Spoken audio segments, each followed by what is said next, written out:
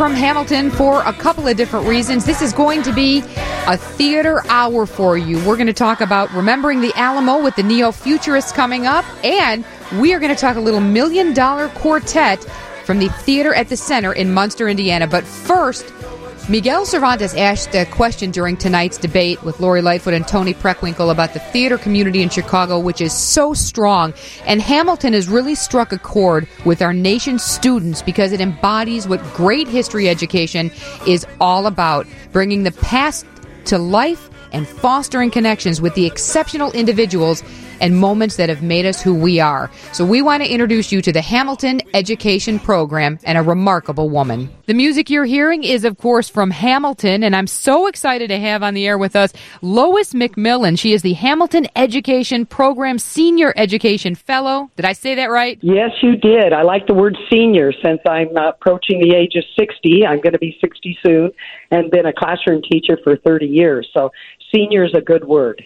We're so excited. Do you know how much Chicago loves Hamilton? I just have to ask you that first, Lois. Well, absolutely. I mean, when we're going into the city, we travel around to the different tour cities and have Title I high schools come to the matinee after the kids have done student performances. And the student performances in Chicago just blow us away every single time. So absolutely, we know Chicago's in love with Hamilton. The Hamilton Education Program is one of several history education programs at the Gilder Lehrman Institute of American History. Now, your president, James Basker, devised the education program in New York in tandem with Lin-Manuel Miranda's producer, Jeffrey Seller, the Rockefeller Foundation, and the New York Department of Education. The project has been called Transformative, Lois, so tell us about it. Well, the brainchild, there's a great deal with James Basker has been part of it, but we have a senior education person named Sasha Roland Pereira, and she's really the one that had the New York thing going with Tim, our senior educator, too. But it's Sasha's vision that she saw Hamilton within the classrooms of New York, and then we expanded it through all the tour cities. So, and the idea is that we saw that Hamilton was transformative already in the classroom. For the minute it was at before it was on Broadway, I was teaching it in the classroom even then. And from then, we saw a great deal of expansion in electricity that kids are walking in and they want to know history now. And it's not just about the old white guys anymore. They really saw a whole nother angle. Lin-Manuel Miranda brought us kids excited and hip-hop history ready to learn about the founding era in American history. What I found so amazing, Lois, is that I learned so much about Hamilton when I went, things I didn't even know about Alexander Hamilton and the founding fathers. So it makes perfect sense to bring this to students, especially students in Chicago. Chicago is one of the touring cities. Right, and not only that, if you just go to the play and you learn a whole bunch more about Hamilton and Jefferson and what was happening in the founding era, but you also, if the students do the curriculum, and that's what they do, and they create performance pieces, they also learn of other founding era giants that they had never heard of, and many of them were African Americans that wanted to have the abolition of slavery even at the beginning of the founding era and at the Constitutional Convention. And great poets like Phyllis Wheatley. We've seen a lot of performances on her. So it's not just the people in the founding era like Jefferson and Hamilton and Washington. We're seeing also an expansion from that, the other great literary figures in American history during the founding era. What's really great about this program, too, it empowers students to kind of reclaim their own narrative and empowers teachers to bridge classroom learning with the stage. Well, and from a classroom standpoint, you're seeing kids that would not appear in the classroom to really flower, and they are blossoming. The shy kid is the one getting on and just killing a rap, or the other kid that just has poetry inside of them, and they get up and they perform it. So we're seeing just an explosion of talent within the classroom that we wouldn't regularly see. I had the opportunity to attend one of the events from the Hamilton Education Program the year before. I found it so interesting. The students were so passionate and just became they were so emotional. You know, it brought tears to some of the students' eyes that they were able to get on the stage and interact with the actors and bring their own form of prose and poetry to Broadway in Chicago and to our stages here in the Windy City. Well, and what's fun about going even to every city, not just Chicago, but to every city we go to, the kids are so into the play. They're not like the theater-going, proper theater-going person. They are into it. They know all the lines. And when their fellow students get up, they have such respect and give them such support when they get up. So it is a wonderful marriage of shifting goodness to the people that are on the stage, and they're receiving all the love from their fellow students. It has to make you feel really good from your experience in the Hamilton Education Program. It has to make you feel so good that you're kind of passing this on to the next generation after yours and mine. Yeah, our generation, I was a child of the 70s, but my generation had nothing like this. I mean, I think we had Camelot.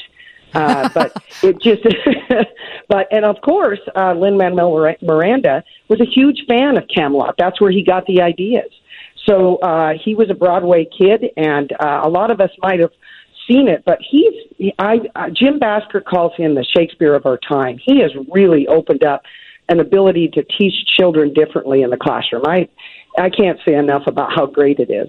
And I'm told that I'm speaking to a Grammy winner as well. Yeah. Well, tell me. I don't have any musical talent, but what I do is make sure that I foster it within all my students, and that's what I got it for. I got a Grammy.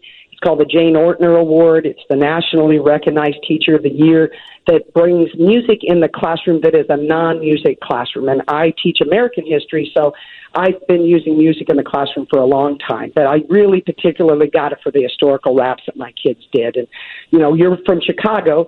Last year, my kids did the Lincoln-Douglas debates. Oh, yeah. That's fantastic. In rap with Stephen Douglas, the other great Douglas, or the second great Douglas. The first great Douglas, in my mind, is Frederick Douglass. But yes.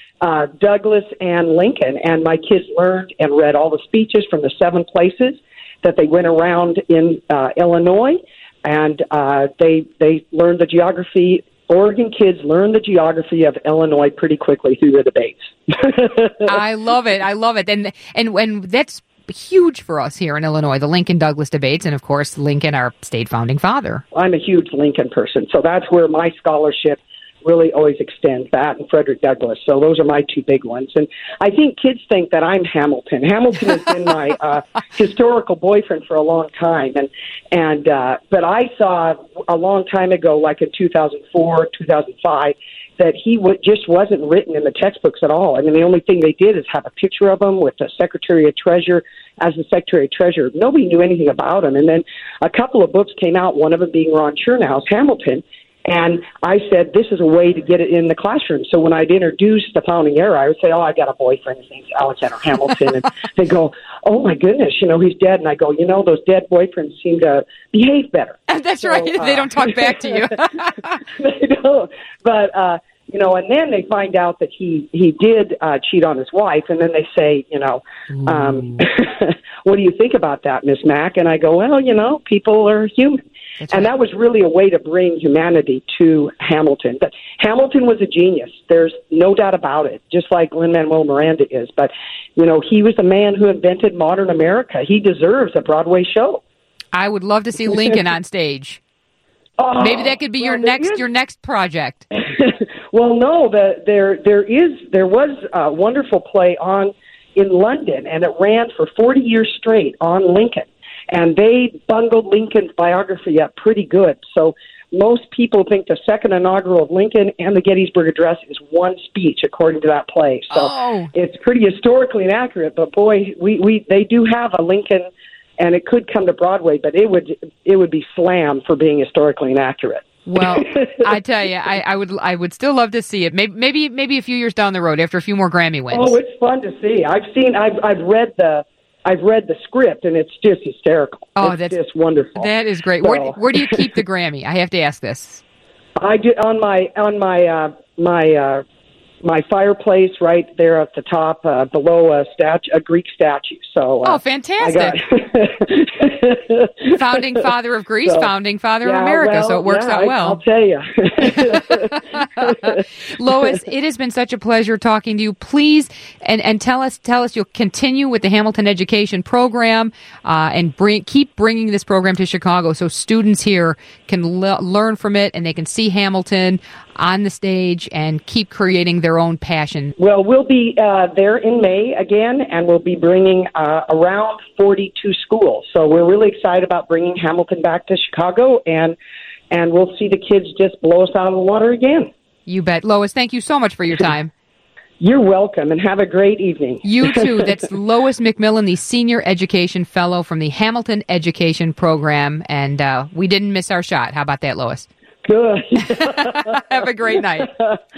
All right. Thank you. Thank you. 924, 720, WGN. I love when the Neo-Futurists are in studio with us. There's a production playing now through April 27th at the Neo-Futurist Theater. It is called Remember the Alamo, and we have the creator of Remember the Alamo and one of the cast members as well. Nick Hart and Kurt Chang are here. Hi, guys. Hi. Hi. Hello. Thank you for being here tonight. You're welcome. All right. I love when the Neo-Futurists are here. It's one of my favorite theaters, and I want you to tell everybody about Remember the Alamo. Absolutely. So the first thing is that I'm not in the cast. I directed it. I know, yeah. Oh, okay, yeah. Yeah. Gotcha. Okay. I thought you were saying that I was one of the cast members. And you're not, you're the director. Yeah, that's like the most awesome, important cool, awesome. part. You know that's the most important part, right? Yeah, absolutely. And the writer too. Yeah. Writer, creator. Cool. So Remember the Alamo is Nick's premiere primetime show at the Neo-Futurists. Mm-hmm. It is a show where Nick has taken the Battle of the Alamo and he's brought it into the theater, into the Neo-Futurarium, and exploded it in a way and brought all the historical figures of that time of that event, like Davy Crockett and James Bowie and William B. Travis, and he's telling his own personal narrative, personal stories through this historical event that is known in America and not much of anywhere else. Well, yeah, and maybe not even known to a newer generation. You're kind of exposing this to now. Why the Alamo? Why this particular event in our history? Well, I grew up in Texas, so growing up in Texas, the story is kind of forced upon you since you're a fetus. So it's a story that's always been with me and fascinated me and taught to me over and over again, and it's always stayed with me. And so I wanted to explore its origins along with my own. Is there some humor in this too, or is this just straightforward history? This is what you're going to be hearing, which ties in well with Hamilton, our first part of the show. I think there might be some humor in it. There's an extraordinary amount of humor, Nick. There's an extraordinary amount of humor. There's it's a lot of it is actually is improvised and very spontaneous at the moment of the performance. The cast is made up of 5 different performers. The audience, when they come to see it, sees various scenes throughout that are there's a lot of reenacting or reimagining what Davy Crockett's life might have been like hunting in the woods for bears, or what brought certain characters to the Alamo. What did bring them there? I mean, don't give too much away, but what did bring... I've been to the Alamo. I've been to San Antonio. I think the Alamo's very cool. But what brought the settlers there? I think it's an American story where expats came to a new land and wanted that land, and they fought for it. I think that's a loose blanket statement, but also and it's not true. A very big parcel of land. At the time, it was a huge parcel of land, and now it's not. And now it's very small. Yeah, it's just a tiny little fort. What happened to it? What happened to all the land? Well, in the Battle of the Alamo, the entire fort was destroyed, and they were all massacred, and all that's left is a small facade of a church. And we have fun with that. And we I love bet, it. yeah. And how do you? Well, I was going to say, how do you make that fun? But I'm sure there's creative ways of doing that. Well, I think we're pretty irreverent with it. Like, the point of the show isn't necessarily to to give like a really in-depth history lesson of what happened. Nick is using it as kind of like a playground to sort of talk about all kinds of things. Your own family life. So it's a little autobiographical. A little bit. Everything we do at the Neo Futurist is primarily autobiographical, and we write from like our own stories in our own life. Yeah. I think that makes it much more human, too. We're talking to Kurt Chang and Nick Hart with the Neo Futurist new Remember the Alamo. It's now playing through April 27th. We'll have more with the guys and more about the theater and the play after this on 720 WGN.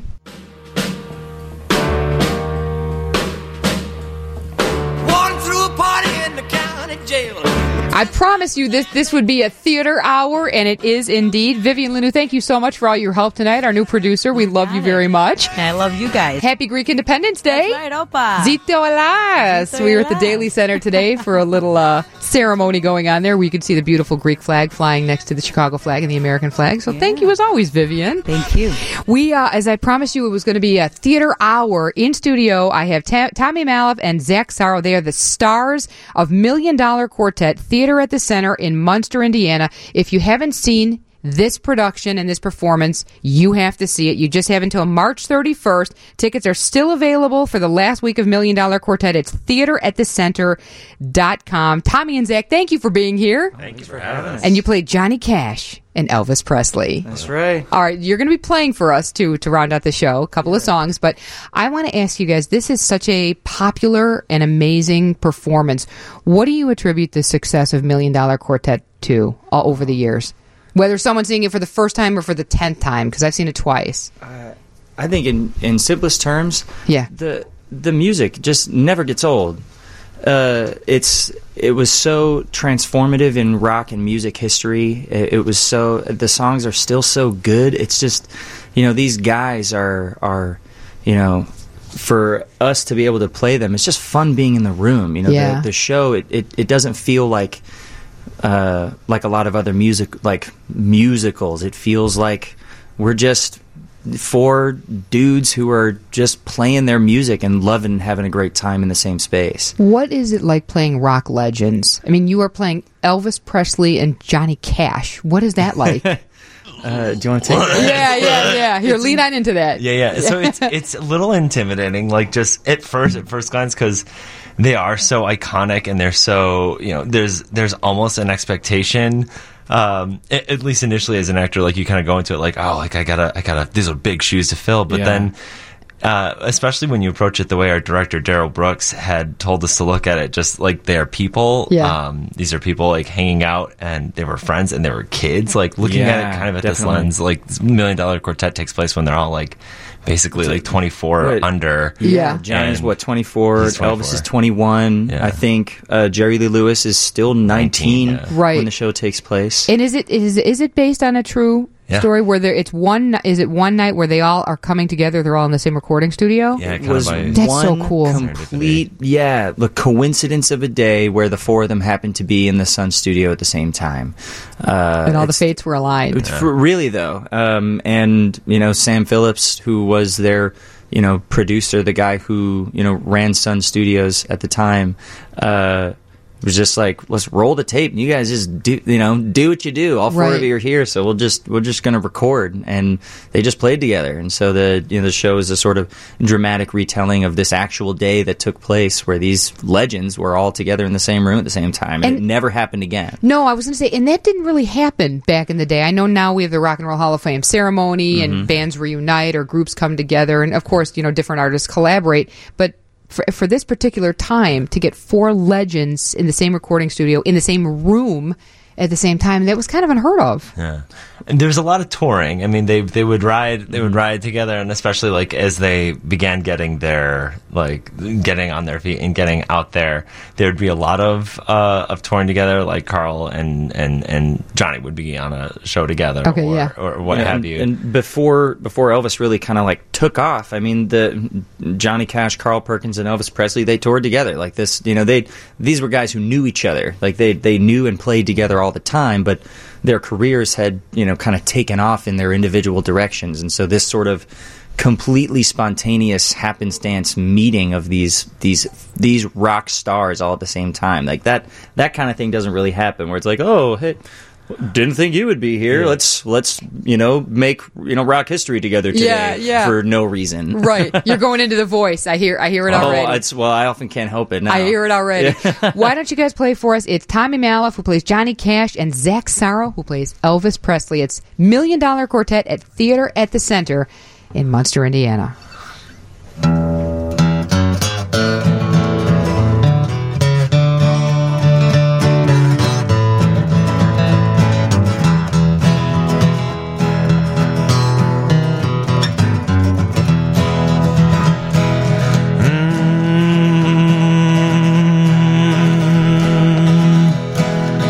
I keep a close watch on this heart of mine. I keep my eyes wide open all the time. I keep the ends out for the tie that binds. Because you're mine, I walk the line.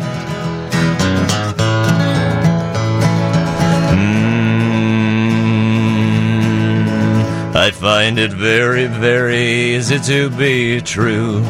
I find myself alone when each day is through. Yes, I'll admit that I'm a fool for you. Because you're mine, I walk the line.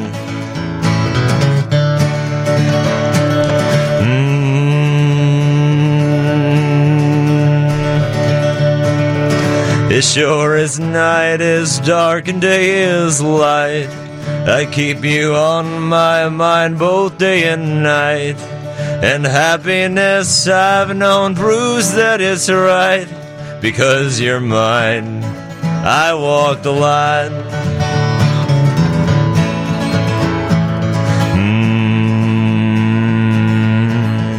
You've got a way to keep me on your side.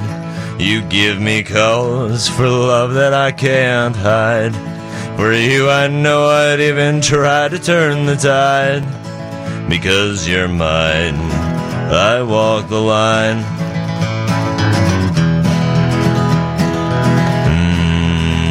Take it away, John. Thanks, Al. I keep a close watch on this heart of mine. I keep my eyes wide open all the time. I keep the ends out for the tie that binds. Because you're mine, I walk the line. Because you're mine, I walk the line. Because you're mine, I walk the line. Woo! That's Tommy Maloff as Johnny Cash and Zach Sarro, Elvis Presley. I have to ask, okay, the voice. Were you always a Johnny Cash fan, or did you play him and think, okay, this is the role of a lifetime for me? Oh man! No, because because your voice, you got the voice down just beautifully, and it's such a low, it's such a low chord, an alto, a true alto. Over there. Yeah, I thought I'd appreciate. All right, so as much. Truth. I was not a big Johnny Cash fan growing up. I hated him, actually. And That's interesting, really. I grew up with a diehard love of 60s music, mostly like British Invasion, Beatles, like Monkees. Like my dad totally got me into that music scene. So, I mean, I had a love for Elvis because obviously he was the king, but like the whole rockabilly kind of country thing wasn't my jam, and it wasn't until I auditioned for another Johnny Cash show, assuming that I wasn't even going to play Johnny. I assumed like I'd be someone else in the band, and they're like, well, we're going to be going for this. And so, like, after having done it and delved a little bit into it, that's when I got to experience a little bit more of his canon. And, the audience response helped. Making people happy didn't hurt. Oh man, well you nail the sound, because I was kind of like, my grandma used to listen to Johnny Cash with her 8-track, and I never really liked it. Yeah. Then I saw Walk the Line and just fell in love. And one of my best friends has her ringtone as Walk the Line still to this day. So and that was really the thing too. I think once really delving into his story, I think there was a little bit of an aversion to like. Just the initially to his dark side, but then like it wasn't really until going into research to finding out about his relationships with Elvis, with Carl.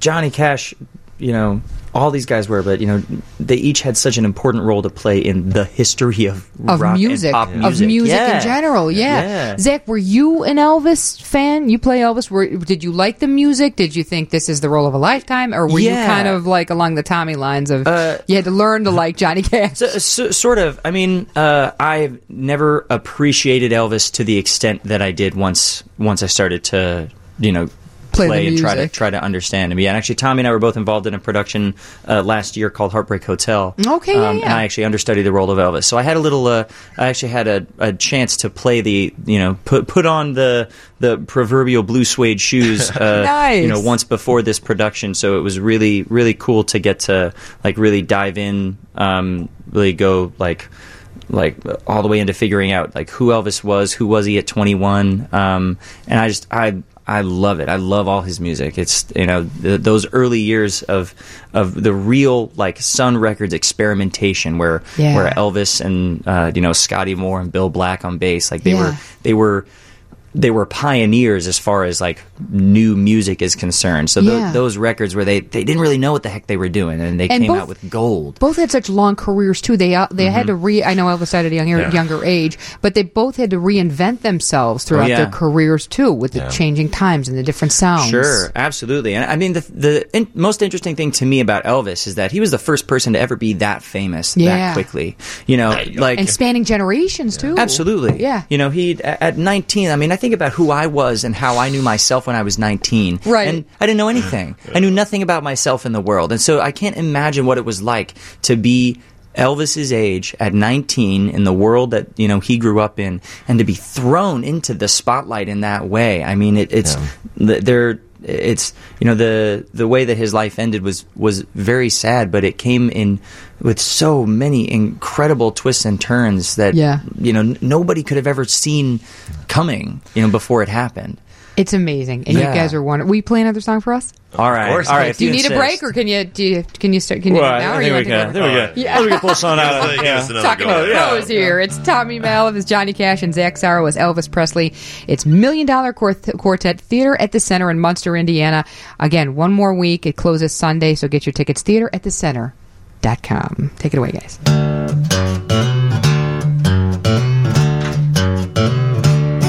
Well, I can be found sitting home all alone. If you can't come around, well, at least please telephone. Don't be cruel to a heart that's true. Baby, if I made you mad, it was something I might have said.